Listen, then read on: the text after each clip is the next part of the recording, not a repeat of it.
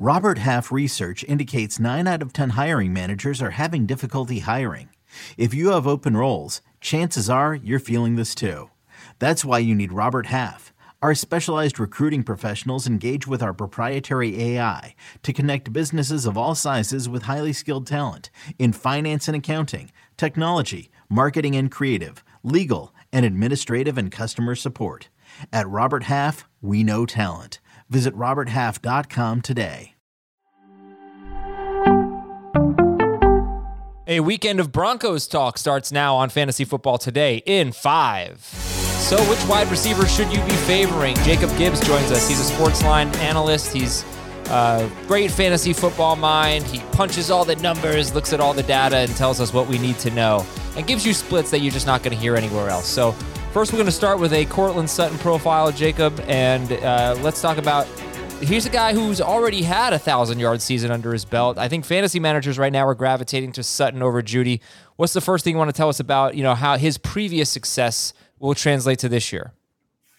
Yeah, so he has had one 1,000-yard season, as you mentioned. But the other two complete seasons we've seen from him really are not that impressive. And the thing I really want to focus on here is his average depth of target. So as a rookie, Sutton's ADOT was 14 yards. And we saw him, at just 1.3 yards per route run, which is 14% below the league average. He was only targeted on 16% of his routes. His second season, when he really went off in 2019 for 1,100 yards, his average depth of target was all the way down to 11.5, which is right around the league average. The year before it was 14. He was being used way more downfield.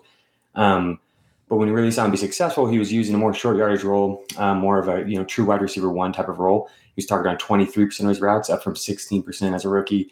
And his yard per route run rate was all the way up to 2.08, which was 34% above the league average. And in the year before, when he was being used much more downfield, it was 14% below the league average. He missed most of 2020, and then in 2021, we saw his average depth of target all the way up to 15.4 yards, which is one of the highest among qualified receivers. He was only targeted on 18% of his routes, and his yard per route run rate was 6% below the league average. So we've seen one year where he was, the true alpha in the offense and was, used more around the line of scrimmage, shorty targets, and that's when he thrived. But when he's been used more as a downfield threat, he's not been as efficient, and I think that's what we're going to continue to see here with Jerry Jeudy occupying more of a short yardage role. With that said, Russell Wilson is a massive upgrade in the quality of deep targets that we're going to see Sutton get. Wilson had the highest average depth target in 2021. Only Kirk Cousins had a higher passer rating on attempts to travel 15 or more yards. So definitely an upgrade on deep targets, but really just the role has not been conducive to fantasy success so far. What about man versus zone? This is an area that you look at a lot. Mm-hmm. Yeah, so Teddy Bridgewater has actually been better than Russell Wilson versus man coverage. He had the highest completion percentage in the NFL versus man in 2021. And since 2019, he's third in completion percentage. Russ is 20th. Yards per attempt, Bridgewater is 6th. Russ is 24th. So he actually is a huge upgrade there over Russ. And that's an area that Courtland Sutton has been pretty dependent on. He's been 19% more likely to draw a target versus man than versus zone. And he's been 40% more efficient at creating yards on a per route basis when facing man coverage. So he now gets a quarterback who is much better versus zone, which is, predominantly used in the NFL at 65% of the time you're going to be facing zone coverage. So just kind of a slight change in, the fit here. I think Bridgewater really was, conducive to success for these, man-dominant receivers like Tim Patrick and Courtland Sutton, and Russ maybe not so much. Okay, this so far is not a very good Courtland Sutton episode.